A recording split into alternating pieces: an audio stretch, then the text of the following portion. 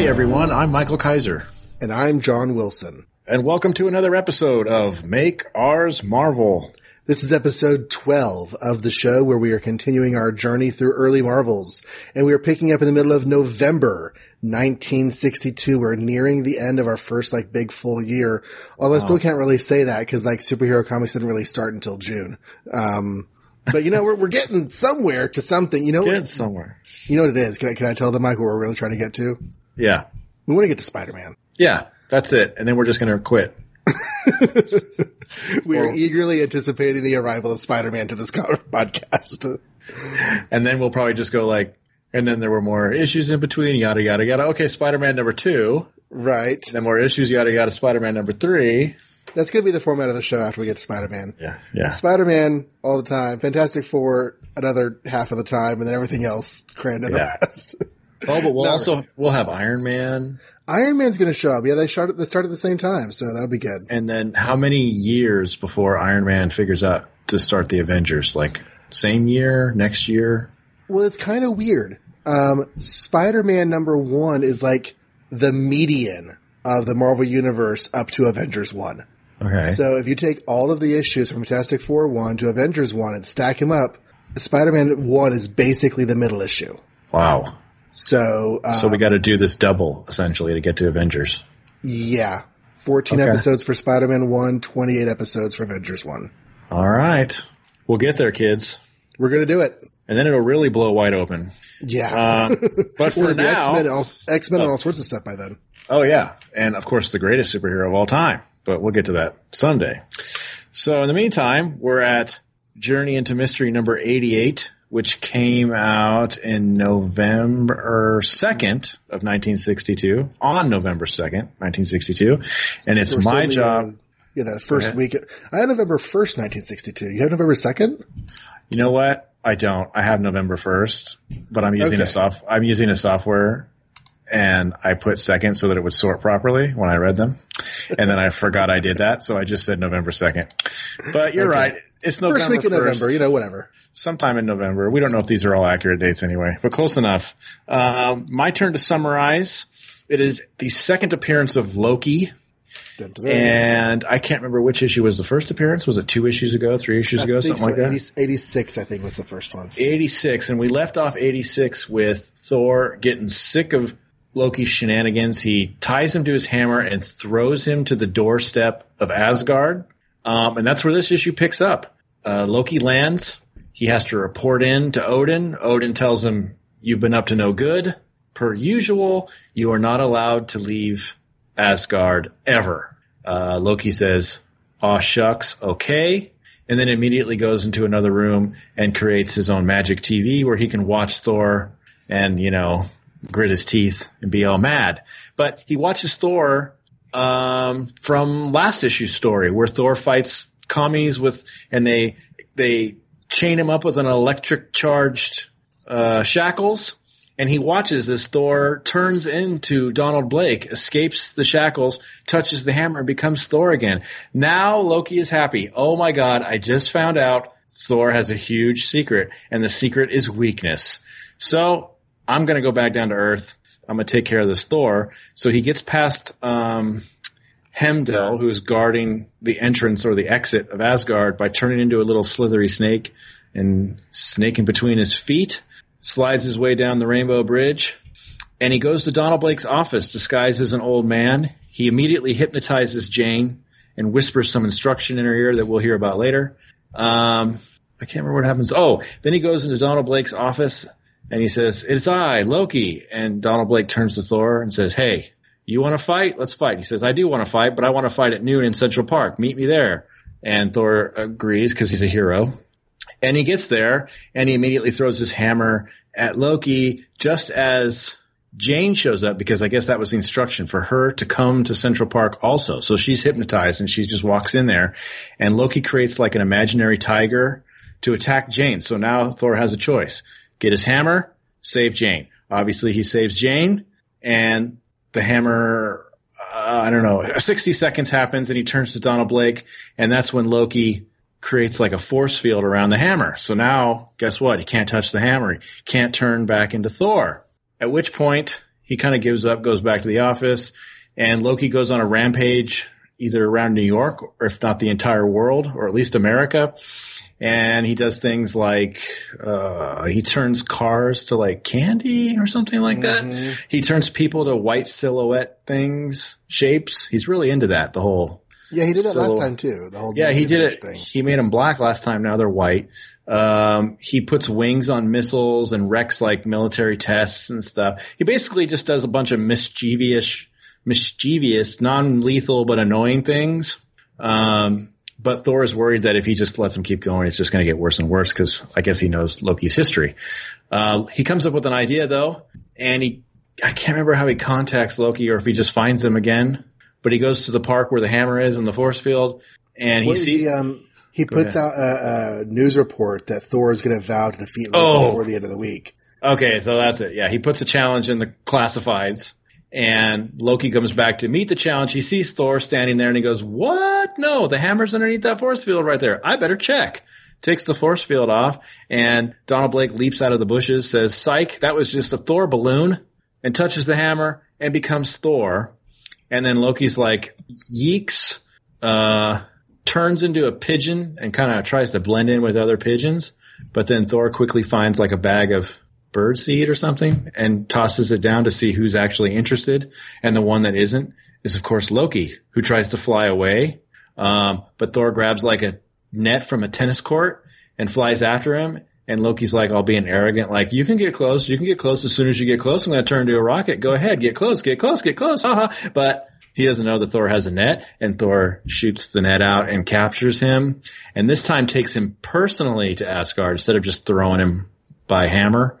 He flies him to Asgard, again puts him on the doorstep and says, "Dudes, seriously, guys, this time, can you keep him here?"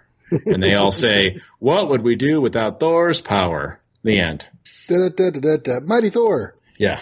I'm not going to say I like this issue more than the previous Loki issue, but I feel like Loki had a better plan in this story. He did seem more Loki-like.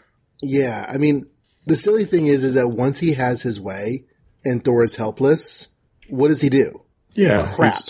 But that's, like, if he's the god of mischief, that's his bill, right?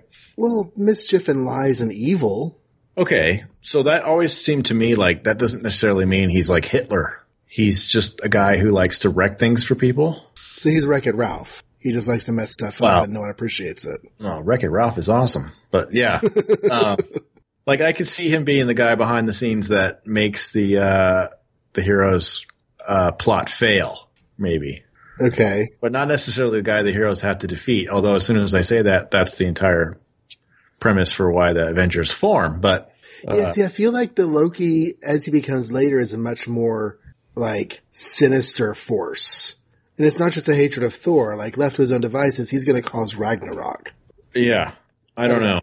Like, but of course, right now he's just Loki, and he's such a terrible thing, and we must stop him and not let him go around because he will turn your bicycle into peppermint, and he will turn your car into ice cream, and he will make your rockets fall into the ocean as duds. He's Mixius Pitilix or whatever. I guess so. But he hates Thor. Actually, he's very similar to what we're going to talk about in just a few minutes, Fantastic Four 11. He is, but he's less accidental about it. Mm-hmm. If you go by the MCU, for instance, which of course is much later than this, so why would we go by that? But like, I even think Tom Hiddleston's Loki wasn't all that. You knew he wasn't necessarily a great guy. Mm-hmm. And right now, he's not necessarily a great guy, but he kind of seems harmless at the same time. Or like he may do the right thing, but he also might not. And it wasn't until he found out that Odin had been lying to him his whole life about his birthright and stuff that he really started like amping up his whole taking over Asgard thing. Right. Like before that, he was just a guy that maybe even within Thor's group, nobody really trusted him. But I don't know. We do get the discussion on the cover about how it's going to be brother versus brother. Does it say that? Did it say that? Though both of you are my sons. Oh my God. Let's defeat the evil Loki for the sake of mankind. I totally missed that. Because but it's really not discussing the issue. No, I was going to say the only thing is Odin refers to Odin as yes father.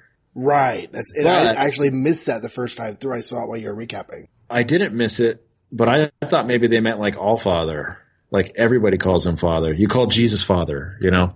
Right. Or you call a local priest father if you're Catholic. They haven't called Odin the all father yet. Well, they haven't had Odin do much. Right.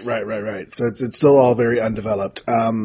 We did mention, just to bring it up again, just in case you missed it before, we mentioned how in the myths, they're not brothers. Loki is not related to Odin. No. So this comic is actually bringing that into the mythology in a new way. Maybe they're trying to make Loki a more personal threat, but that doesn't really make it part of the story, so I don't see how. Yeah. I mean, we don't really get the backstory as to why Thor put Loki in the tree in his first appearance, or why Loki hates Thor so much over everybody else. Yeah. In fact, if we go back to mythology, like I think I said already, like I think it's Heimdall and Loki that end up killing each other. And here we have Heimdall in the story interacting with Loki again in the smallest of ways, again letting him escape. Heimdall is bad at his job. Yeah, he's not the all-seeing Heimdall that I assume he eventually becomes. He doesn't know he lets him out of a tree. He doesn't know he escapes through his feet. And Loki and Balder develop a really animosity-filled relationship much later down the road, the 70s. But we haven't even met Balder yet. I don't know. It's weird. But the idea of Thor and Loki being brothers is still in its nascent stages. Yes. I did really like the continuity nod at the beginning where Loki watched the events of last issue. Yeah. And also how it starts this issue off with the last panel we saw of Loki. And he sees that Thor has a human guise, and so last time we saw Loki, he commented about that he doesn't know where Thor has been. No one knows where he's been or why. And now he at least partly knows where Thor has been while missing from Asgard. Who knows? I mean, again, they haven't developed this yet, but theoretically Thor was in Asgard at one point and then wasn't. And we don't know how long that's been. Or why only Loki cares. Yeah. Like, cause he's interacted with his father. He's able to summon his father's big, Mufasa face to find out, like, how to time travel, but they never have a discussion like, hey, been a while. Hey, where you been? Yeah, at the end of the issue, too, when he shows up with Loki, I was like, it's always good to see my favorite son. And Thor's like, skidoo. That's exactly what happened. Yes. Yeah. So it's like, again, I guess you could write that off that Odin is the Allfather, and he of course knows, because we know this is all big retcon and he is Thor and he got cursed by Odin, so he knows. But no one else is asking either, except Loki, who was stuck in a tree. It's just interesting how it all builds up, how like the flavors are mixed in slowly. Yeah. Until they're just like, okay, you know what? Here's the deal. Like I think it's like in 125 or something. I wonder if the Kirby Lee thing is just like, we have to acknowledge that Asgard exists because that's the source of his power, but do we really want him hanging out there? Do we want to get into all that? But then they keep dipping their toe into it. And then Kirby's going to leave the book, and when he gets back to the book, they're like, yes, now's the time. We're going to make Asgard a thing. Yeah. Well, of course, Kirby would love it. Page 5, panel 2. Yeah. Thor says, the God of Thunder has defeated you once, and he will do it again. I'm like, really? Once? Only once. I mean, yes, we've had one other issue, but like, also, you put him in the tree. Does he remember that?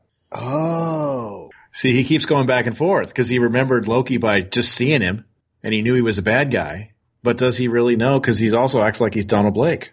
This reminds me of what you said last time about Hulk having access to Bruce Banner's knowledge, and does he do a very good job of actually tapping into that? Yeah. Like, Blake as Thor has access to Thor's mentality, but doesn't do a good job of accessing it. Oh, but that's actually that is kind of similar to the Christian mythology where you have like Jesus is God incarnate, but doesn't necessarily access all of that knowledge. Yeah. Yeah, because he does a lot of Thor things for someone who technically isn't Thor, at least as of this writing. Mm-hmm. He's got Thor's powers. He has Thor's powers. But he's always been Donald Blake in Thor's body, I guess. So there's a lot of things he does where you're like, how did he know he could do that? Like summoning Odin, for instance, like we just talked about. How did he know he could do that? Or like the last issue, I think he like did a like static cling on his hammer and made it shoot all this weird lightning or something by rubbing it really fast. How did he know he could do that? And how do we not make masturbation jokes out of that? Yeah, exactly. So it's like he kind of knows, and he knows when it's in service of the story, and he doesn't know when it's also in service of the story. Because I feel like some of those could be just explained away as like, I'm just going to try this and see if it works. Yeah, I mean, the rubbing it to shoot sparks out is kind of weird in that regard. Because like, I'm just going to rub my hammer and see if sparks come out. That does not make as much sense as, I wonder if I can call Odin. Hey, Odin, are you there? Oh, well, it worked. Or throw Loki to Asgard. Like, how does he even know where it is? Yeah. Let alone that he can do that. There this time. Yeah. And he's not wowed by that. At least that we see. Of course, we don't know what happens when he gets there because we don't see anything. It goes like into a long shot of just, Asgard itself. So we don't know what happens. Page 5, panel 5 reminded me of a Superman moment that I actually just recently read in a comic. Okay. Where somebody was like, I came to Metropolis, and like, I remember the first time Superman flew overhead. And it was just so cool because like, I live in Metropolis now, and Superman just flew over my head. And here we are. And the people are just like standing around. Oh, look, it's Thor. I wonder where he's going. He must be following someone. I'm sure glad it's not me. And it's just like, it's just a cool moment. Hey, look, there's Thor flying by. That's awesome. Go be Thor. You've read, Marvels, I assume. Yes. Oh, Marvels takes this idea to the best 11 ever. But what's cool is like this idea is in there before Marvels. Like we find these moments all the time where people are commenting on the heroes. Mm-hmm. I don't know. I hate to keep like always comparing DC. I'm sure they do it in DC too, but it just feels like really cool world building to me. Like you see the heroes from our points of view every once in a while. Well, I can't speak for all DC, but I have read every single Superman comic from this era, and it didn't happen. Okay. Well, like there was one issue of Batman, because I've read some Golden Age Batman, I remember, where he takes the bat plane out for the first time, and everybody's like, oh, a bat, and they run screaming, and I always thought that was a cool panel. Yeah. Well, I guess that in the early Golden Age, there was some kind of amazement from Superman being so super.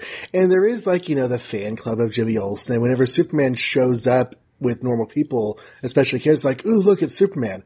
But this notion of like, let's put the camera down to the bird's eye. Mm-hmm. I'm sorry, the opposite of that. Let's put the camera down on the people's level. Yeah. And just have them be in awe of a superhero flying by. Those kinds of moments, they didn't exist in 60s Superman. No. I think they're really cool too. Yeah, they are cool. I'm running out of things to say. Yeah, I mean, Loki captures the hammer. It does not change back into a cane. And I'm waiting to see if maybe it's just my bad memory or if this is the way it always will be. But like, the hammer doesn't turn into a cane, and he doesn't have to tap it to become Thor again. He just has to grab the hammer. He just has to touch it, which is much more convenient. Yeah, if it is a cane, he has to smash it to become Thor. Yeah, but if it's already a hammer, he just picks up the hammer. He turned it into the cane to begin with. Mm-hmm.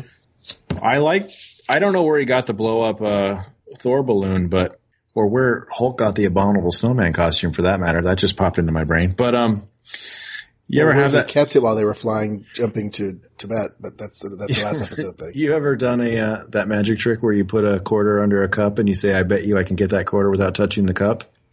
Oh, it's been so long since I've seen this. And then somebody says, and then you wave your hand and you say, okay, I have it in my hand. And they go, no, it's under the cup. No, it isn't. It's in my hand. And they pull the cup up to look, and you grab the quarter. And say, see, I got it without touching the cup. I'm totally doing that to Keenan tomorrow. Okay, well, that's what Donald Blake did to Loki. I'm going to do a magic trick on you, Keenan, tomorrow, okay? He's like, look, I have the hammer here. And then Loki's like, no, it's under the force field. No, it's right here. Well, let me take out my force field so I can see if the hammer's there. And then he touches it. Don't! See, I told you I could get it. At the, just before we get there, we're still back at the candy and ice cream part. The first panel on that page 9, I don't believe it. There's no such thing as a car made of ice cream. It's just such a ridiculous sentence that reminded me of, there's no crying in baseball. Like, how could this be happening? This isn't supposed to happen. Why is my car made of ice cream? No. I love the nice little touch they came up with where all the dogs come out to lick the bicycle and the ice cream cars and stuff. That was a nice bit of art from Kirby. Yeah, that's great. Yeah. There's that one dog that's walking like a bear. I don't know what's up with him. Yeah, but still, it's a cool idea. This was a fun little issue. Even though Loki's kind of bananas in it, this is a fun little issue. I think it's hilarious, the whole, like, he turns to a pigeon. And then I love the next panel of it's like a silhouette of the Hulk just rushing across the street to hit the Peanuts vending machine guy. If there's anything, Pitch like, it's Peanuts! And he throws the peanut bag at him. I just feel like that's something that, like, I've never read a Superboy comic, but I bet you that happens in Superboy comics. Something like that. Yeah. Where it's just super silly, but it was funny. Oh, and the art of Loki, like, vamoosing down to, that's a fantastic image. Yeah. With the smoke and the horns, he looks like a devil. I was just wondering he couldn't just eat some peanuts?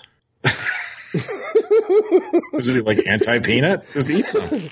I'm a bird, I must not eat the peanuts. Wait, and I'm confused. Do pigeons, now I've not lived in New York, do pigeons eat peanuts? I associate them with like bread things, but they have little beaks, and compared to little beaks, peanuts are kind of big. Well, let's assume Stan and Jack know New York. We'll assume that, yeah, that seems like and a pigeon would eat, or at least try to eat a peanut. But they're an invasive population. Yeah. Pigeons are, not Stan and Jack.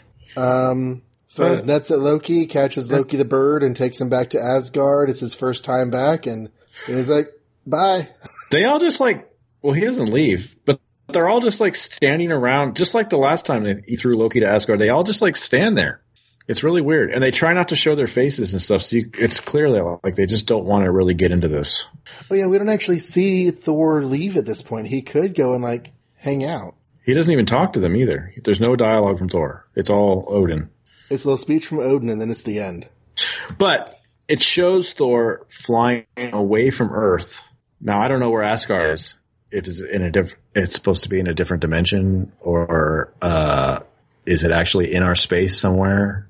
In the MCU, it's in our space. It is an actual space planet. So he's flying to that planet. But in the comics, I'm pretty sure it's a whole dimensional thing. I don't know exactly how it works, but you can only get there on the space bridge. Well, in 1962, in November, Thor can fly in outer space. I'll go with whether that eventually becomes him opening a dimensional portal, I don't know. But right now, it looks like he's literally just flying away from the Earth. You're not wrong. They have an actual image of a teeny tiny Earth and Thor's little flight going away. He's flying away from Earth into space to wherever Asgard is. While talking. Well, yeah, he's a god. Yeah. He can talk in space. So he can talk in space. He doesn't need air, any of that fun stuff. So that wraps us up for Thor? Yeah. Second battle with Loki, we still are vague on the brothers thing. Hasn't really been. In fact, the word brothers has not been used. Just you're both my sons, and that only on the cover, except for Loki calling him father just that one time. Right. All right. The next cover of Thor is really great. We'll see if the story is on a future episode, because I am going to talk about the Fantastic Four number 11. See, I remembered that it's my turn this time. Because, you just went. So we're into Marvel Masterworks number 2. Yes, this is the second Marvel Masterworks volume, which has a really cool painted version of issue 12's cover with the Hulk and the Thing in the cave. That is a good issue cover. Yeah, we should put that on the visual companion when we get to that issue. Or whatever it is that we're calling our website. Jay and Miles called it the visual companion. Oh. I don't know what we're going to call it. Do you know Jay and Miles? Don't think so. Jay and Miles Explain the X-Men. No. It is a fantastic podcast that is going through the X-Men, not issue by issue, but story by story. Okay. So, and they kind of barrel through up to the Dark Phoenix saga pretty quickly. They slow down when they get to Dark Phoenix, and then they kind of start going arc by arc after that. Well, you have to. X-Men, they do New Mutants, they do all the tie-ins. That's awesome. Well, maybe not every little tie-in, but all the major tie-ins. Definitely all the series, the team series. So, yeah. Listeners, if you've never heard of that and you like the X-Men, explainthexmen.com is the place to find that. Is it spelled like X? Explain the X-Men? Who needs E's anyway? Okay, Yeah, so that's how that X goes. playing the X-Men. No Okay. hyphens, but yeah. Okay. All right. So the Fantastic Four number 11 has 2 stories in it, because that's just my curse lately. Yeah. Because I did that with the Hulk, right? We talked about how there were 2 stories in the Hulk. I got to do. You've done the last 2 Hulks. 2 stories in 4. I got to do both, and now 2 stories in this, and I'm doing both. So this is my thing. Eventually Strange Tales is going to have 2 stories in every issue. So there. Yeah. The cover has the Impossible Man as the big thing, and then the bottom is like, and the story you requested today with the Fantastic Four. But on the inside, they're in the reverse order. Yeah. So a visit with the Fantastic Four is first. The Fantastic Four are walking through the streets of New York in their civvies. They're just strolling along like a family. Of course, Ben has his overcoat and sunglasses and hat. Mm-hmm. It's New Comic Book Day in New York, and the newsstand has a long line of people to get the latest issue of the Fantastic Four. Everyone's excited. The kids are playing Fantastic Four in the streets, and our heroes notice them, and they're like, hey, let me show you this. And they actually do their powers for the kids, and they walk on and do about their business, and the kids like, ooh, you know who that was? And the Fantastic Four get to their building, and the mailman has arrived, good old Willie Lumpkin of the Wiggly Ears, with this huge sack of mail on his shoulder. Thing takes it from him, takes it off his hands, and Reed's like, we're going to go on up, Willie, you have a good day. And Sue shines her special beam on the elevator door. They go into the elevator, they go up, they start looking at fan mail. Thing opens a package, and it's like a spring-loaded boxing glove pops out and whaps him in the face. And so he's like, and he figures it was probably the Yancey Street Gang. I don't think we actually have confirmation that it was, but he thinks that it is. So he gets all upset and fusses for a while.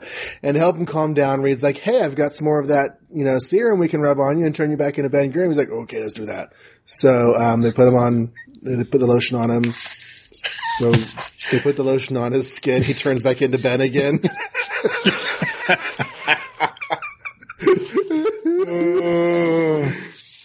So he's Ben, and Johnny's like, okay, well, if he turns back into the thing, and I don't want to be here to see him get upset, so he flies away.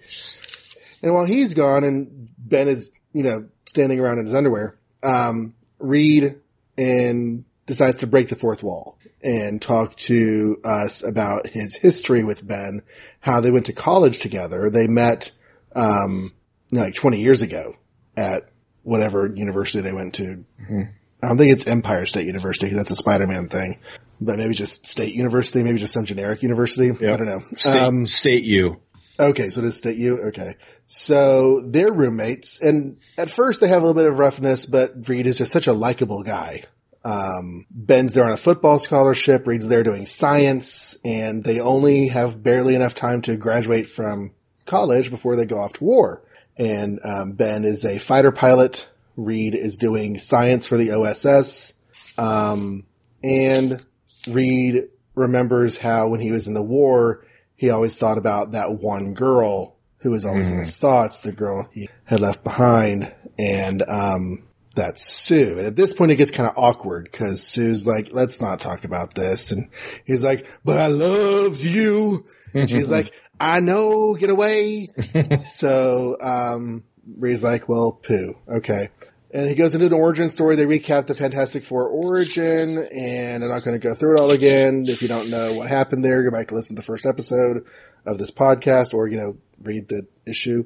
And, oh yeah, then they open up some fan mail that lambasts Sue and says that she's a useless member of the team, because that was definitely a thing people were writing into letters columns, and that's not saying that sarcastically. People were saying that they were not using Sue very well, because they weren't. The writers and artists were not using Sue very well. And so Reed Richards, he tries. He tries to defend Sue's role in the team by comparing her to Abraham Lincoln's mother, who, birthed Abe and raised him, and Abraham always had a very good affection for him, but didn't actually do anything. And then he's like, but you know what? Sue actually has helped. Remember those 2 times? And Ben's like, yeah, and if you want ladies helping and fighting, go watch lady wrestling. No one is feministing well here at all.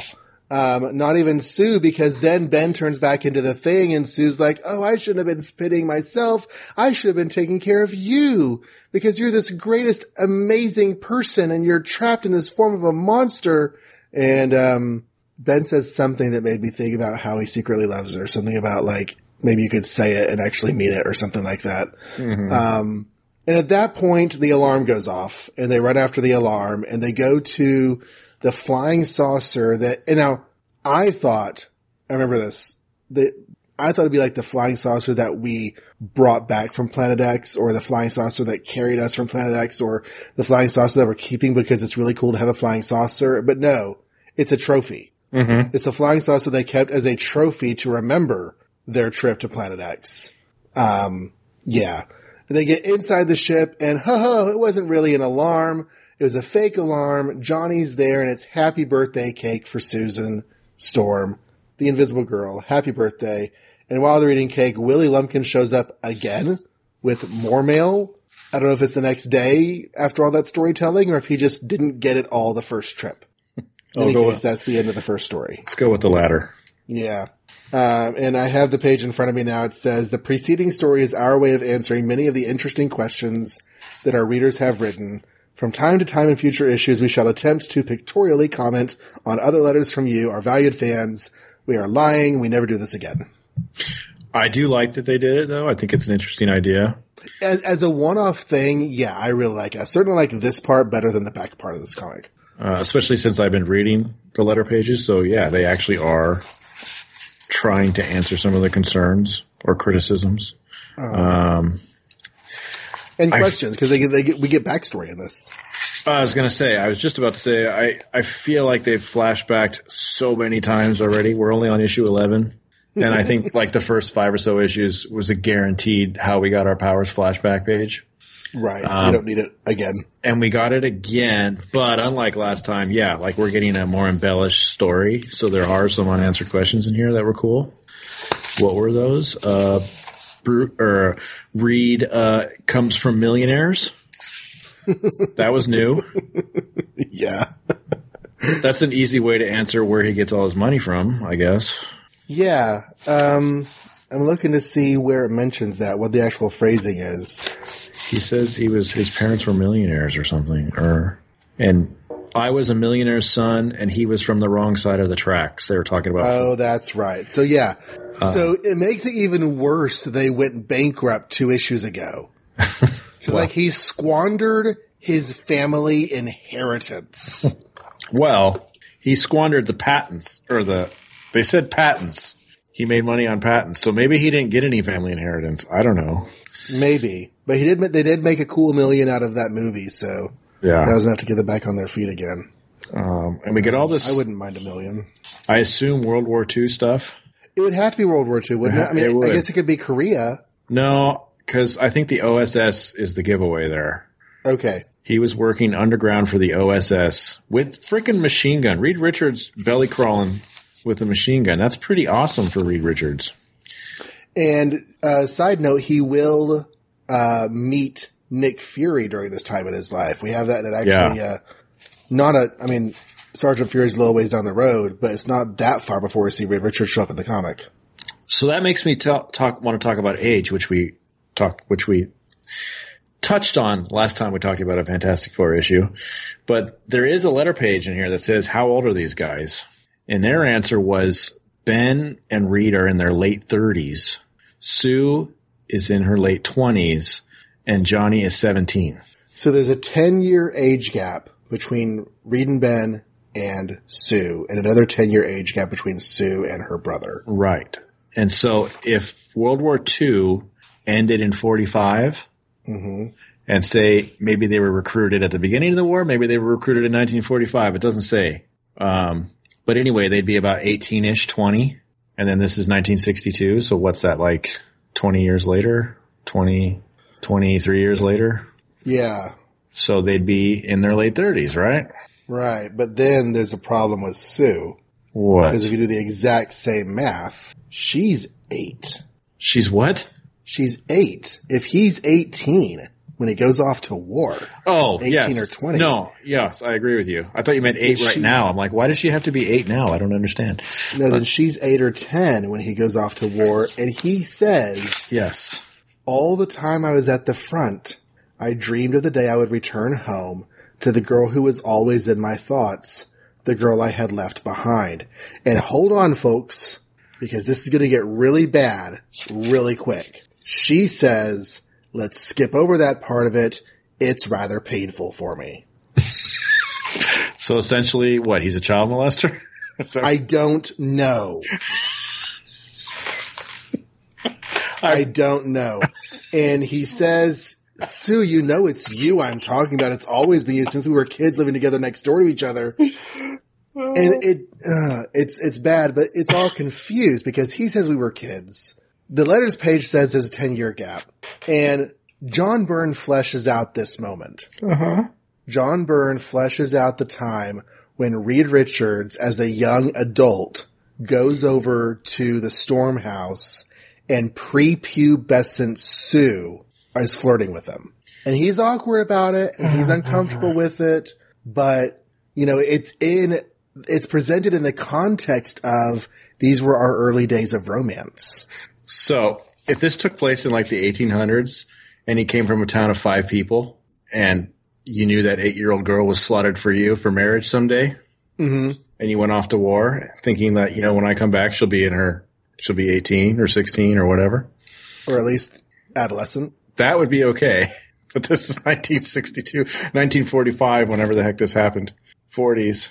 I mean, I guess you could argue that was still the case, but yeah, it's weird. I will say that in recent years, they revisited that exact same era of Reed and Sue meeting. And of course, this is like a 2015 story. So the whole World War II, all that was dropped. Mm-hmm. And although she is a few years younger than Reed, it's a much more reasonable age. She's an adult, or at least a late teen. I forget exactly what. She's 20 maybe. And he's a few years older, and it sits a lot better with the mores, I should say. It's weird that they just got this wrong. Like they couldn't do math in 1962? You know, I don't know, cause like, and if you take out that letter column of specifying their age, it's still, and if you put her on an age with them, mm-hmm. then everything makes so much more sense. Her gap between her and Johnny doesn't make as much sense, and so that has to be addressed. But like, if she's a handful of years younger than Reed in her early to mid 30s when he's in his late 30s, I'll buy that for $1. Okay, well, rather than have Reed be a child molester, which is not my favorite headcanon, I don't know about you, but why don't we just ignore the fact that they answered that in the letter column? Because that doesn't mean anything. We have to go by the stories, right? So if we go by the stories, she has to be older. She has to be someone who's lived through World War II, where obviously she wasn't in it, but she could have been in it in some sort of female capacity, maybe. So her dad goes off to the war, right?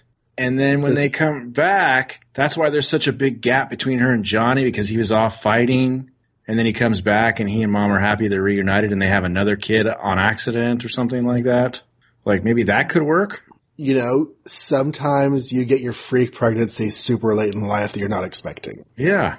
So yeah, you know, I like that, especially since despite John Byrne clarifying all of this and making it much more visibly uncomfortable, we do have the modern retcon that puts them on a similar age. So I like the idea of ignoring, until we have to talk about it in 20 years briefly again, ignoring the fact that Susan was so young.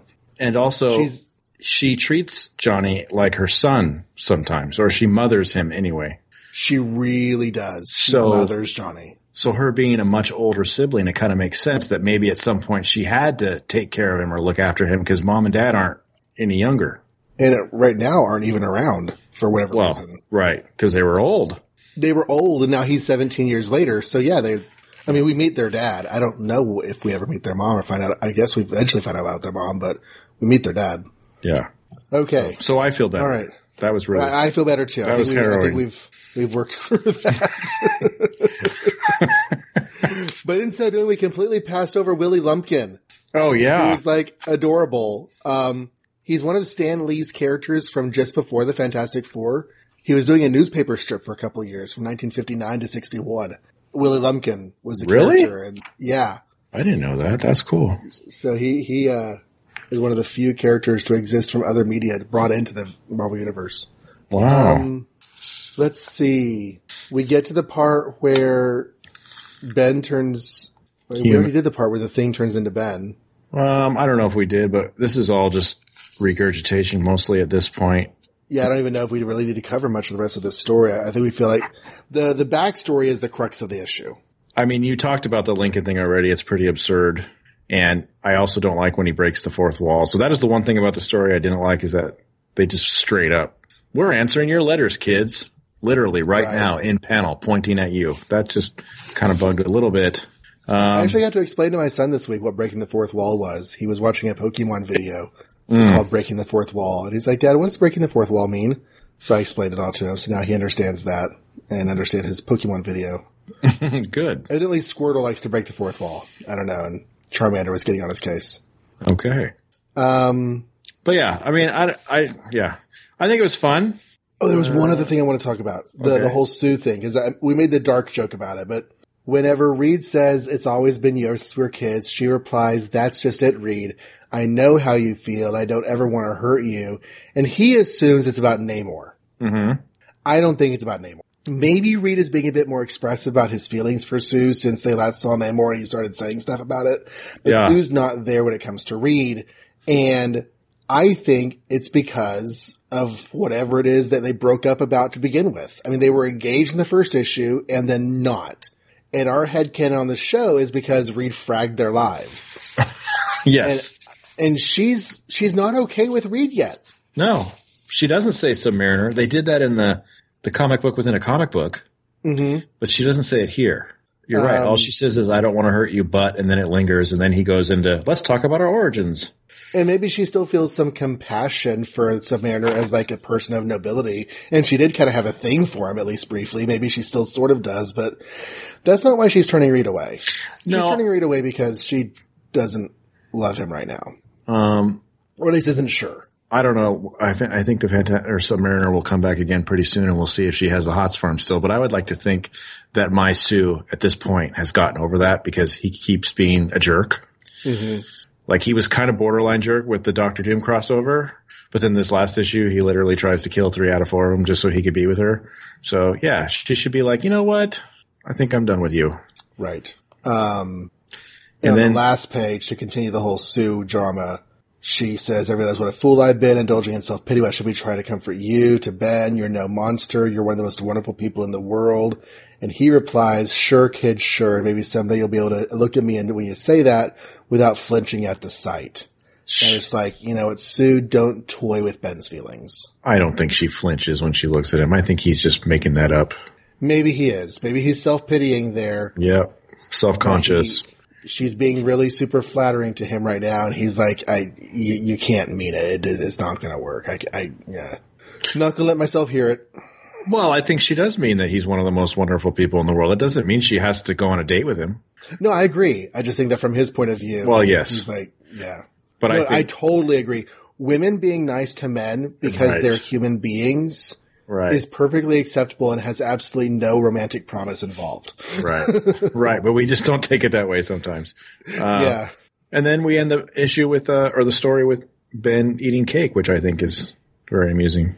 I'm all about Ben eating cake. I know. He likes a really big slice of cake. He's eating leftover cake in the next issue. I know. I think it's the same cake. Is it the next issue that he's eating cake? I saw him eating cake somewhere. No, it's the next issue. He's hanging out with Reed. Okay. Yeah, page 5. That's right. He's eating cake. No. I'm looking at my notes. It's a Strange Tales panel where he's eating cake in Strange Tales. That's next issue. All right. So, I don't know. I think the second story is going to go really briefly. Yeah. I have almost nothing to say about it. I kind of hate it. Wow. Really? You don't like The Impossible Man? I'm sorry. I love The Impossible Man, but go ahead. No, I like The Impossible Man. I just kind of hate the story. Oh, I see. Okay. Well, go ahead, DC fanboy. Yeah. Talk about The Impossible Man. So the Impossible Man is this green dude with purple undies and suspenders with like a sort of diamond pointy head. Yep. Who lands on Earth from the planet Pop-Up. And he can basically turn himself into anything he wants. And he doesn't understand anything about Earth and tries to fit in and messes up all the stuff. He finds out he needs money to get stuff, so he robs a bank. The Fantastic Four come and fight him, and he can literally turn into anything he wants. So he's able to repel all of their attacks. Right. Like he turns into a spiky something or other to poke the Thing.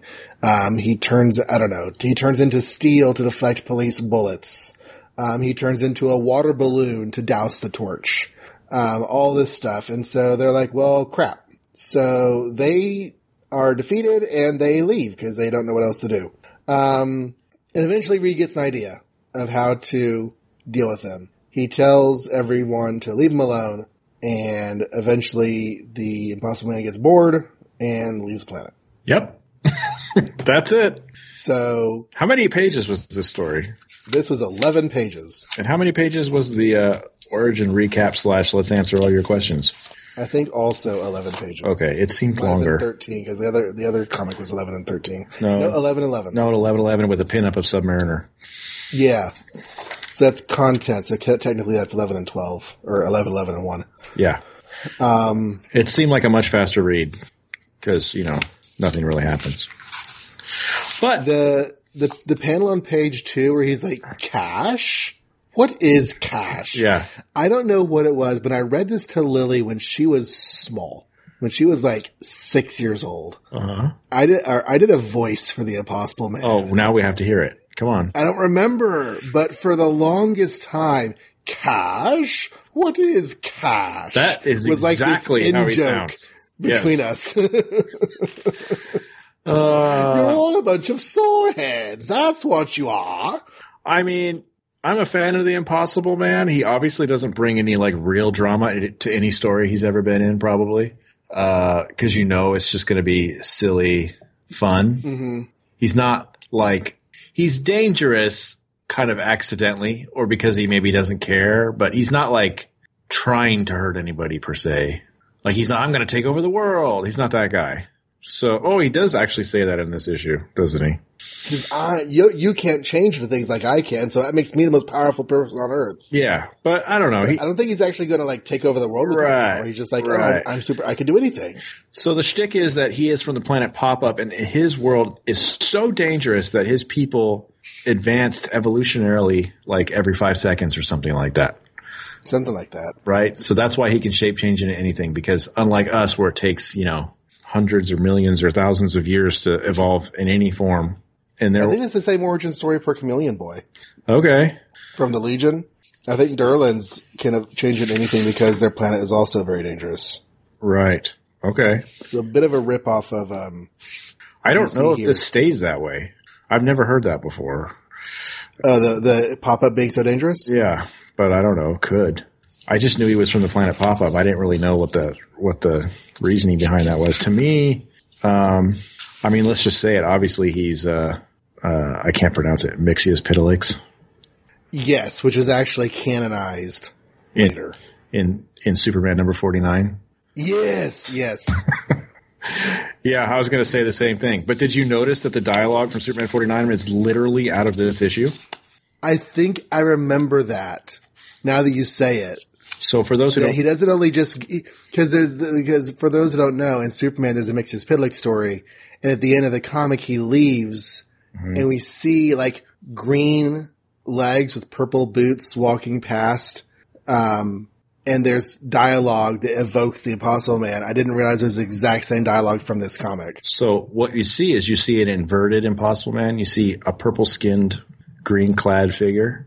And he thinks something like, I can never remember what I look like in all these different dimensions I go to. Oh, yeah. And then we also see his blue legs with blue boots walking away. And one says, let's go, gang, turn around and walk away from him. And then there's a thought bubble that says, one wallop. That's all I'd ask. Just one. So it's like he teleported to Marvel or at least an alternate reality of this Marvel story. And Mixius Pitilix and Impossible Man are the same character. I like that idea because they're very, mischievous sprite, similar concepts. Yeah. My favorite Impossible Man story, if we're going to jump ahead someday, is New Mutants. I don't know what number, I can't remember, but it's a Chris Claremont, Paul Neary story. I believe it's an annual, and he faces off against Warlock in a shape-changing competition, and it's like one of the funnest is funnest the word? One of the funnest stories to read. If you're just looking for a good laugh, it's a great story. It's Annual 3. It's the last Chris Claremont New Mutants comic because it's after he wraps his run. A few months after Simonson takes over the book is the annual for that year, and it's a Chris Claremont story.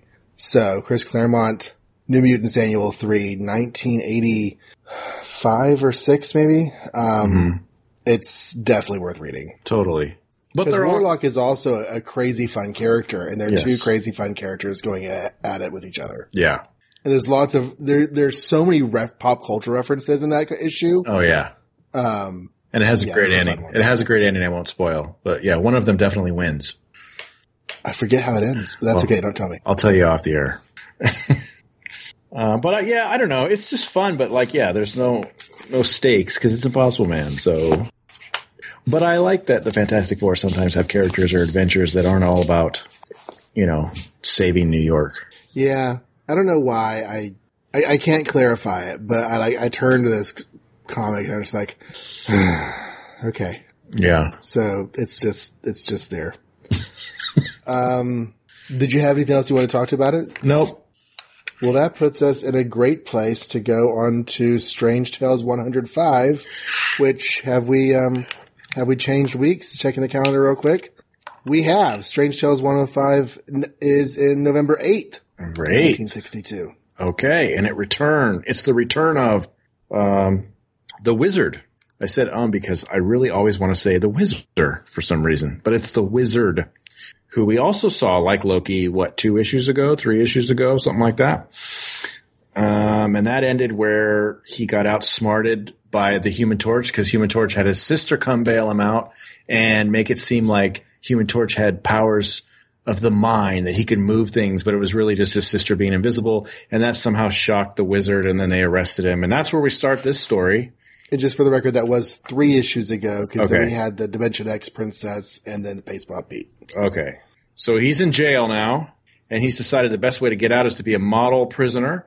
And once he's been a model prisoner for a while, I don't know if it says how long, but once he's been one for a while, they give him access to, or they put him to be like I don't know. See, I've forgotten. A cook in a kitchen or something like that. Something that involves chemicals. Maybe a janitor. I don't know.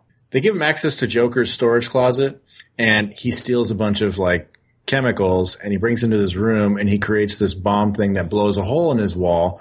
But then he just hides under the bed, and every single guard in the prison runs through the hole thinking he's ran out of the hole, when really he's been there the whole time, and he just walks out the front door. And he takes a bus or something back to his big, awesome Bill Gates mansion, where we saw him 3 or 4 issues ago. He had the air chair and all this awesome stuff. He had the greatest pad ever. Yeah, he got a really cool pad, and it's really tricked out. So tricked out that when the police show up to arrest him again, thinking he's probably just went back home, he actually has a force field already ready to go, turns it on, they can't get in. Then he turns on his TV, takes over the local network, and challenges the Human Torch to a second round. May the best man win. So, of course, Johnny the Hothead, I'm going to go after this guy again. I'm going to prove that I'm the best. But his sister's at home today. His mom's sister is at home, and she's like, no, you will not, young man, brother. And he's like, aw, mom, sis. Okay, fine, I won't. But then he creates a fake Human Torch and walks out and instead the door. Of telling it to follow Pace Pop Pete, he says stand in my room. Yeah. And she's like, hey, Johnny, why are you flamed? Hey, that's just a flame. That's not Johnny. He escaped, and he's going to go do that thing I told him not to do. So she calls up Reed, and Reed's hanging out in his lab, and behind him is the Thing eating her birthday cake. And she's like, he's going to go face off on this guy, and he's going to die. And Reed's like, you know what? That punk should have listened to you. He needs to learn his lesson. We are not going to help him as the Fantastic Four. He's on his own. So back to Reed, back to the hot-headed Human Torch, who shows up at the mansion. The wizard puts down the force field and lets him in. He tries to kill him in various ways, like he shoots a missile at him, but that just melts like a bullet would. Then he tries to, nerve gas. He fills a room full of nerve gas, thinking that'll work, but the Human Torch creates this ball of fire around him so that the gas can't get to him. Meanwhile, while the Torch is dealing with that, the wizard sees that there was a break-in, but he doesn't see anything on his view screen, so he surmises that must mean it's the Invisible Woman.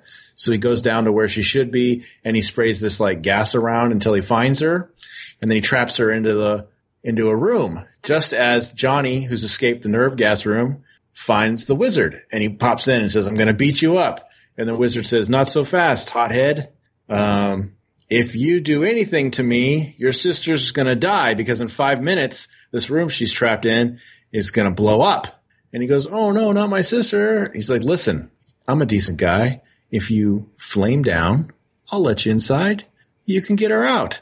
That sounds like a good deal, he thinks. So he flames down, goes inside. The wizard locks him in with his sister and then tells him, "Oh, by the way, I forgot to tell you that if the temperature increases in this room, that little hammer on the ceiling is going to strike a bomb and blow it up early." Ah, shucks. So now we're both going to die. And then the wizard leaves or something. So Johnny, what does he do? Oh, he decides, well, that's an easy solution. He just shoots the hammer with a fireball and it blows up before it can strike anything. And then he Green Lanterns his flame and turns it into this rocket launcher thing and puts the bomb from the room in it and he shoots it into space or something. And they escape. And then what the heck happens? I think they just recapture the wizard after that. I don't remember. They must have just they just captured him, right? Yeah, they put water on the floor to slip up. Yeah. He uses his flame to set off the water sprinklers. Yeah. And wizard slips and falls, and they capture him. And they capture him because it's 2 Fantastic Four against 1 villain, and then against 1 Frightful Four. Oh, flash forward. And then they go back to the house, and Sue's like, "Man, don't make me rescue you again." And he's like, "Yeah, because then I'll just be in more trouble than I already was." Or something like that. And she kicks him in the butt. The end. Remember how we were trying to feel better about Susan Storm? Mm-hmm. In the Fantastic Four issue? Yeah. Yeah, this issue doesn't help. Why? Because she is a pain and useless. Oh, that kind of feel better. I thought you meant feel better that she wasn't molested by Reed Richards. Yeah. Well, that too, but I don't read the letter pages. I haven't. I like Sue. I admit that she has very little power compared to the other 3. Uh-huh. All she can do is turn invisible at this point. She has no muscle, which she will later get in spades. But it's just I like her because she's the only one that's not crazy on that team. No, I like Susan Storm. I like her as a character. I like her as a character at this phase in her development. And I think she's been useful. I think more than twice based on, Fantastic Four 10 or whatever, or 11 we just covered. They could only come up with 2 times she was useful. And they didn't even come up with the 2 interesting times, in my opinion. But it seems like she's useful a lot. And yes, she's also bait often, like this issue and with Dr. Doom. Yeah. But I just feel like if you're gonna run an issue that says, "Hey, letter writers, no, Susan Storm is cool," then maybe that same month you might want to make Susan Storm be cool. Yes. As opposed to uncool when they do in this issue. But they do flash back to the last time the wizard was here. And she was cool because she bailed out her little brother. Yes, which he delightfully or conveniently forgets at the end whenever he's giving her a hard time. But I go back and forth on that because A, he should remember that she helped him. But also B, it's a really nice bit of brother-sister ribbing that happens all the time in brother-sister relationships. Mm-hmm. So I kind of want to give it a pass. It was cute, yeah. Yeah. It's a great panel. Take that, you ungrateful little beast. That's the problem with gals. No sense of humor. Yeah. The wizard is not as damned ugly as he was before. At least not quite. But he's still very distinct looking. Yeah. He has a great look. It's possible, and it's also possible because, I'm in love with her at this point, but I really like that she wasn't in her Fantastic Four outfit this entire issue. She wasn't? No, at the beginning when she's just around the house. Oh, She's yeah. just dressed normal. I don't think we've seen her just dressed normal. Well, we probably have. Dress. We probably have. We have. Yeah, we have. Just last in the Fantastic Four issue. Yeah. This is, I mean, worth mentioning that we have a recurring villain for Johnny. This is the first recurring villain for Johnny. Ultimately, he becomes a Fantastic Four villain, doesn't he? Yeah. In fact, the whole Frightful Four, except for Medusa, is pulled out of this comic book. It's really weird. Can I say, though, that the last time the Wizard was here, the big dilemma was reveal your face to me or I'll throw away the evidence. Either way, you lose kind of situation. The stupid secret identity crud that I hate about this title. Yeah. This issue, they don't care. Does he show his face in this issue? Well, depower and I'll let you in the room. Now, they show him pressed against the wall like he couldn't see the face, but then they're talking to each other on the screen. Yeah, and I did make a note how he's always calling Sue your female partner. Yeah. Which, not too much longer, that would be sister. I do want to take a moment here. I think I mentioned this to you off mic, but I kind of regret spoiling the where the secret identity thing goes.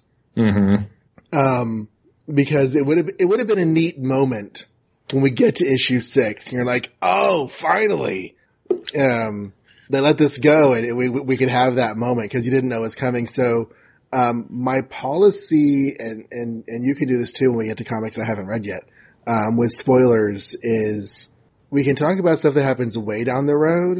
Yeah. But if there's a story or a development that we're in the middle of and you don't know how it goes, I'm not going to spoil it because it's like, we'll find out soon. Does that make sense? Sure. Yes. I'm going to try to avoid immediate spoilers. I mean, like Spider-Man eventually gets cloned. Okay. That's the thing that happens. What? Yeah. But like, you know, if we're in Spider-Man 16 and you don't know how the whole trilogy with 17 and 18 works out, then, you know, I'm not going to spoil that. I don't.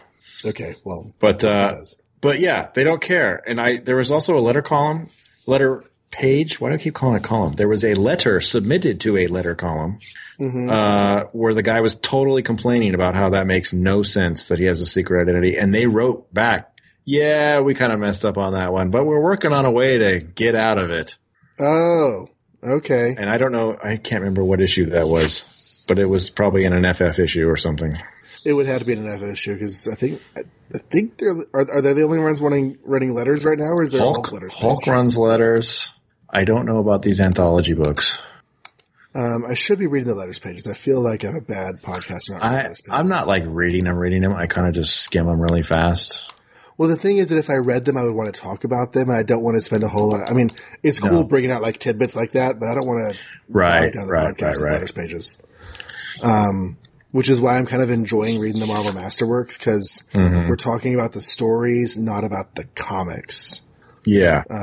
Which is different for me, and I'm enjoying it. But other than, go ahead. Got anything else? No. It was the only other comment that I had was on page 5. Page 5. Okay. You said that he was still eating the same cake as. It looks like a pie, huh? From last time. It might be a pie. I love how the size of the piece. And my thought when I would read that was like same thing, same. I would definitely be eating a giant piece of pie like that. He's also equally adorable eating pie or cake. And I would really like it if every issue that the Thing ever appears in, he's eating some massive slice of something. That'd be great. That would be awesome. I liked that Reed was like, you know what? Forget it. Johnny's got to do it on his own. Yeah. He's going to be part of this team. He's got to be able to hold up for himself. That was a nice moment. Well, it'd be one thing if Sue said he's going off to take on Dr. Doom by himself. I would hope he'd try and help. But, you know, the Wizard, it's like, really? I've met Bill Gates. He's not that threatening. My family has known his family for years. So I could see him just not really worrying about it too much. Although he does like try and kill them and there is a bomb. But that's all I had on this issue. The only other thing I mentioned is the Green Lantern rocket launcher. They really need to like cut back on these like Human Torch shenanigans. His use of fire becomes a bit beyond the willing suspension of disbelief. I'll make a catapult of flame and then shoot the bomb into the sky. It's like, how did that work? But okay. Flame is not solid. That's just nitpickiness. Otherwise, strange shells is going to be so which one was better, this wizard or Last Wizard? Kind of the same, huh? Kind of the same, but I think I might have actually enjoyed this story more. Yeah. I feel like there was more character stuff in it, and it was a more interesting ride. Yeah, because the Last Wizard, he like dresses up as Human Torch, and then there's all this crazy, like, I have photos and evidence, and you have to reveal your secret identity, and it's just a bunch of baloney, whereas this one was a little more fun. And Sue does help him at the end, but it's kind of an unbelievable moment. It's like stretching what they could have actually had planned for. Yeah. Speaking of stretching, how about we shrink instead? I was wondering where you're going with that. Okay, so we might be running a little bit long. I'm not checking the time, but we kind of have a goal. We want to hit Spider-Man by episode 14. So we're gonna do what it takes to make that happen. And we're gonna go into Tales to Astonish 40, our last comic for this episode. And, it is also the last comic for the month of November, 1962. Yay! Having been released the second week, November 8th, 1962. And this is the day the Ant-Man failed. Oh no. So, I know, right? It's kind of a bummer. And the book is over. No, it's not. Oh. He's been betrayed by the ants. He's been trapped by multiple people. He's failing. It's just terrible. And he's our like one honest to goodness follows all the tropes superhero in this. Yeah. All he needs is a girlfriend and he's got it. Right? Mm-hmm. They'll never happen. No. Until Ant-Man gets a girlfriend, make hearts horrible. So. Tales of Failure, number 40. It starts off with like Chekhov's gas mask. So Henry Pym is playing with this flexible adheres to your face gas mask for no reason. And it's only in one panel. And then meanwhile, we switch over to, hey, look, there's a hijacker. And this Captain Picard hair dude is complaining about how his money shipments keep getting hijacked. Like his armored trucks. Like back in the day when to actually have money transferred from one account to another, you had to put the money into a box and put that box on a truck and put that truck on the road and take that money to the other place. You couldn't just say, doot, computer, numbers to go down here, numbers go up there, magic. Well, they still have those trucks. Well, yeah, but not for this. Not for this. So he wishes the Ant-Man were clever enough to catch the hijacker. The ants over here, they send the message to Ant-Man who's like, oh, better stop playing with my gas mask and go help the ants. So he programs his catapult with Google Maps and it shoots him off to the armored truck company. Inside he talks to Captain Picard and gets the idea for the job. He's going to go catch the hijacker. There is a shipment of bags of money. You can tell they're bags of money because they have big dollar signs on them. Right. And somebody walks up to me and says, here, John, here's a bag of money. And I say, thank you. No, what happens is Ant-Man gets sick. He's like, oh, man, got cramps. Must be my appendix. Sorry, guys, I can't help today. I can't catch the hijacker.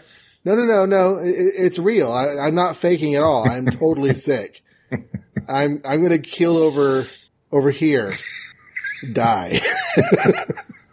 And he gets on an ant and the ant carries him away.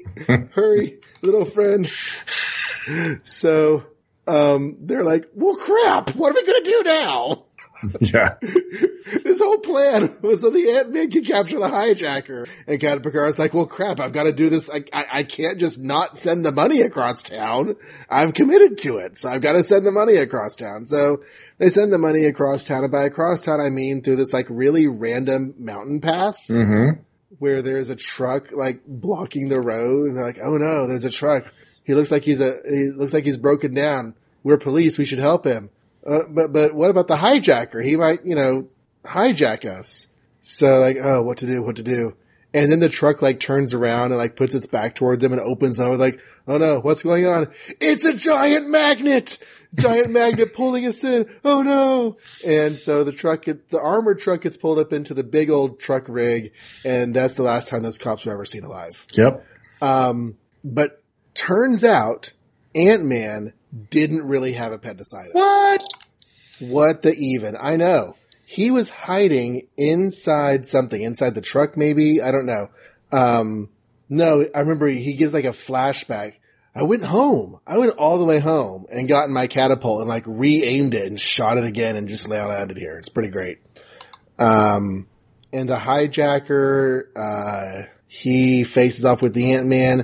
The Ant-Man actually is kind of like scared of this fight because he's, tiny and hijacker's a full-size man. Mm-hmm. So he like hides in the workings of the truck, goes in through the keyhole, has to dodge the key in the starter, hides in the engine block, but then hijacker's like, meh, meh, and Ant-Man's like, oh no, the sound is too loud for my little shell ant ears. And he, what does he do? He rips out the wires to stop the horn so that he still has the advantage. Yep. He sends his ants after hijacker and somehow overcomes him, and turns out that the hijacker was really the same Captain Picard guy from the beginning of the story. Yep. Which has happened 3 times now? Yeah, well, this exact same plot structure happened with the Protector. And the one before that, didn't it? Well, there was the one that, like, Comrade X, at least that had the ingenious of being, like, a gender swap on it, so we weren't expecting. Yeah, true. But, yeah, this is the 3rd time that we've had somebody report a problem who turns out to be the cause of the problem. Really, like, anytime Ant-Man gets called, he should just show up and punch them in the face immediately. He did look mannish. I'm sorry, Austin. It's his mother. That's my mother. That man's a man, baby. Yeah. Yay. This had a terrible ending, but up until the ending, I was really digging it. I was enjoying it. Yeah. Now, he was inventing that gas mask, which is still, Chekhov's gas mask, but he likes to invent things for the government. That's, and it's made of unstable molecules, which makes me again think he invented them. Right. Or he sure thinks he did anyway, because he keeps using them on stuff. My thought is, like, didn't your mother tell you not to put plastic bags over your head because they're going to adhere themselves to your head? That's exactly what they do. Yeah. And you know how I know this, Mike? Can I tell you a story? Yeah. So you grow up being told, don't do this. It's dangerous. And then you reach an adult level of maturity. And some of those things you're like, it's not that dangerous. I can handle any possible outcomes. And so you try it anyway. Yeah. And it didn't work? Well, so one time I'm like, okay, grocery bag right here. If I put it over my head and something bad happens, I can pull it back off again. I'm not a toddler. Right.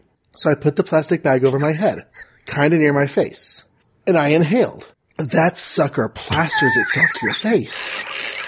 It went right over my mouth and nostrils, like in a fraction of a second. I'm like, holy shit, that really is dangerous.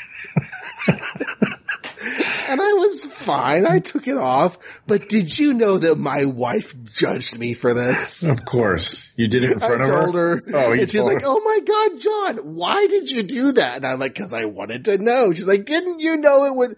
Anyways, so, turns out, kids, don't put plastic bags over your head. Unless they're made There's a good reason behind that thought process. Unless they're made of unstable molecules, then you're okay. Yeah. I don't know. Oh, that was the other thing in the beginning when he's meeting with Captain Picard. He's like noticing his Inca collection. Mm-hmm. And he's like, yes, I spent some time in the Indians. I spent some time with the Indians in the jungle, but that's not important. It's like, well, we know that's going to be important, don't we? That's unimportant right now. It is the opposite. I can't even remember why it was important, because he thought like, because those Indians used a certain type of gas that this guy's using to hijack the trucks or something like that? How did he know? Oh, saw the primitive statues in his office. I learned he spent time in the jungles of Peru, for I know that the Indians there have an ancient vapor, the inhaling of which causes a lapse of memory, which is what was happening to all these guards. Oh, that's right. Everyone who lost money to the armored truck hijacker couldn't remember why or how. Right. And that's why this guy's called, does he have a name? The villain is the hijacker. The hijacker, but he wears a gas mask, and basically he pulls you into the back of his truck, and then he just fills the truck with gas, and he walks in there with a gas mask, and no problem. And that's why the money, releases you, and you have no idea what's up. That's why Chekhov's gas mask is that Hank Pym was playing with his newfound gas mask, and then he ended up needing it for this particular mission. And you also forgot to talk about his awesome ant plane. Ant plane? He didn't go home. He went to this place that he worked out ahead of time, and he had a rubber band shoot him to the top of a roof, and on the roof he had a little mini gas-powered airplane that he used to follow the truck around in. Oh, that's right, the toy airplane. I don't know if he's going to keep doing that, but that's just like a new gadget. Yeah, that is neat. No, my brain saw the catapult in its head, so I figured it was the same catapult as before. But no, it's not his home catapult. It's like another catapult, like a more primitive one. Yeah. It doesn't have Google Maps programmed in. No, it's just like a rubber band on a block of wood, like an old rubber band gun. Whenever he changes at the beginning, he says, "The fumes are acting on my cell tissues. I'm getting smaller and smaller." And I'm like, I love when fumes act on my cell tissues. That's great. That's a great phrasing right there. Why does he say that every time, by the way? I know he's just doing it to communicate to us, but I don't know. We get it, Pym. Yeah. Do you think the Avengers are ever yeah, we know. You shrink. And we've established for a few issues now that he always lands on a pile of ants. But in this one, he has misjudged his angle of descent. And that he's going to slam into a wall and become Pym paste. Instead, but the ants, yeah, they scurry up and he collides into the ants instead. They save him. I'm pretty sure he killed 5 of them. Probably. They don't look good. If he's going to hit the wall hard enough to hurt himself, then he definitely hits it hard enough to hurt ants. I hope Dave is okay. Yeah, really. And Antoine. Oh my God. I liked the fight. I thought it was really, that's one thing we've talked about is the whole perspective thing is clever. But in this particular one worked really good, where he goes inside the engine and dodges the key, and the horn's really loud, and he gets the ants to turn on the windshield wipers so he can get flung into the guy's face and rip his gas mask off and stuff. That's all cool. It was a really, really cool sequence. Now, it makes me think if he can go into why didn't he just hide inside the truck? That's instead a good of question. bothering to go back to the, so he leaves the scene and says, "Oh, I'm going to go have my appendix taken out." He's tiny. He could just go back when no one's looking and get in the truck. And then instead of having to figure out where they went, he's just in the truck when it happens. But then they wouldn't have had 4 panels of, ant plane fun. Oh, you know what? He might not have had the gas mask with him. No, he had the gas mask with him and ready. He didn't go back home for it. It's just a bag. He probably put it in his pocket. So yeah, I think it would have been more efficient for him to hide in the car, but it would, then we'd have the toy plane. Right. I wish they would have made the plane more Ant-Man themed somehow. You'd think they'd have figured that out by now, that's important stuff. It's just like a blue plane. Yeah, they have the Ant brand. The fact that it's small is kind of anti. I don't know. Yeah, it is literally complete with my tiny model plane complete with a gas engine. Mm-hmm. So that's pretty neat, I guess. Better than flying. Well, he doesn't fly with ants yet, but better than crawling around with ants. At least he can get across the city now. Yeah. If he uses it again. So he hopefully will be getting more interesting or at least more varied plot lines coming up. Yeah. I'm just looking ahead just because I'm impatient. And 41, 42, 43, 44. 44 is the Wasp. Okay. Yeah, some female could be fun. Especially the Wasp, because she's a character. Yeah, the Wasp is a fun character. Mm-hmm. We could talk about the problematics with her and Hank and my personal headcanon for all that when we get there. But as a character, she'll be fun to have around. Yeah.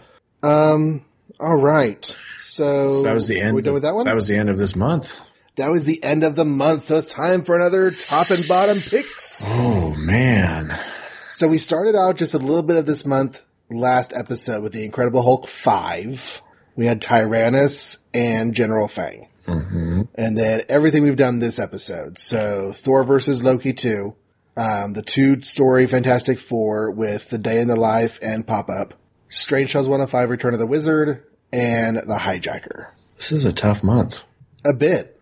I didn't pre-write mine down, so I had to decide it on the show here. I'll say again, the greatest comic magazine ever gets my vote for the best. Okay. Because even though it was an origin, it expanded on it. It was kind of interesting. We got more into the characters, even if a lot of the flashback later gets retconned out because it's, World War II. But, and I didn't hate Impossible Man. I thought he was fun. So that gets my plus or favorite vote. And I'm really struggling on the least favorite because they're all kind of, Hulk. Let's go Hulk 5. Yeah. Because I forgot about that. The Reds thing was really lame. And even though Tyrannus was kind of interesting, I did like how he really used and abused the Hulk. It just would have benefited from being a full issue, I think. It was too fast. Too much info in 11 pages, I guess. Sounds good. So I'm going to go with my top is not the Fantastic Four. Okay. Day in the Life was fun. It's not a huge game changer or anything, and I don't like the Pop-Up Man story. So, that really makes it a struggle between Thor versus Loki and Ant-Man. Versus Jean-Luc Picard. And honestly, it has a predictable ending, but just while we're sitting here talking about it, I had a lot of fun going through the story, and I was laughing out loud right here. So I'm going to go Ant-Man as my top pick for this month. Yeah, I think it was a more creative story. Yeah. And then my bottom, I am right there beside you with the Hulk. Yeah. So the next Hulk issue is the last one, and it's Steve Ditko art for an entire Really? Yeah, Steve Ditko takes us out on the Hulk. Coincidentally, Steve Ditko also brings us back to the Hulk and Tales to Astonish in a year and a half. Wait, when does the last issue of the Hulk happen? 2 months from now, huh? Yeah. Okay. We'll do it just after Spider-Man. So, spoilers, he shows up next month in Fantastic Four. Oh, yes. We actually do have 2 more Hulk stories coming up pretty quick. And then, back to back. And then the month after is his last issue. Mm-hmm. Awesome. Okay. But that's probably an hour for this episode, right? I think over. So, I got a little bit over. So a little behind the scenes for you kids out there, John and I just read a bunch of these issues and kind of have like a brain cue so that we go in and we don't know how many we're going to talk about. And the last couple episodes have run long and we're actually out of brain cue tonight, officially for the first time. Yeah. So usually there's 1 or 2 issues that we just didn't cover because we want to keep these to right around an hour. Mm-hmm. But yeah, we'd like to get to Spider-Man. So we made it a little bit longer this time. And then Spider-Man is 6 comic books away. If it's too long, you can always hit pause and go have some lunch and then come back and hit play again. It's not really that big a deal. All right. Well, sorry. Why don't you tell us where we can go? Well, where you guys can go is you can go to makeoursmarvel.com where you can find our Facebook, Google+, Twitter, and YouTube links. And you can also find our feeds for iTunes or just a standard old RSS feed that you can plug into any sort of player. And if you take a moment we have we're on 12 episodes now. So we've got some episodes under our belt that you've listened to. Hopefully you can take the time to give us a little iTunes review or maybe a Facebook review. I know they do that now. I'm not sure where else you can review us, or just leave us some comments, or email us at podcast@makeoursmarvel.com. And we haven't done any thank you for liking us the last couple episodes because we're kind of at this point where the excitement over the trailer has passed, but we haven't started actually releasing new episodes yet. So the likes are kind of coming in slowly, which is fine. That's to be expected. But we'll start that back up again whenever hopefully people start, because of new episodes, finding the show and liking it. We're going too long on these anyway, so that's okay. Yeah. Well, Yeah, so write us emails and tell us if you know of anything about these stories that have, like, continuity impact, or if you know of any retcons that directly affect the stories we've talked about and might change perspective on them. And I would still really love to hear from anybody who actually experienced these firsthand, and if definitely you knew what that was like, and if you felt something different about Marvel, maybe be interested in any of that. Definitely. And until next time, or until Willie Lumpkin decides he's going to start dating Peter Parker's Aunt May, make ours Marvel.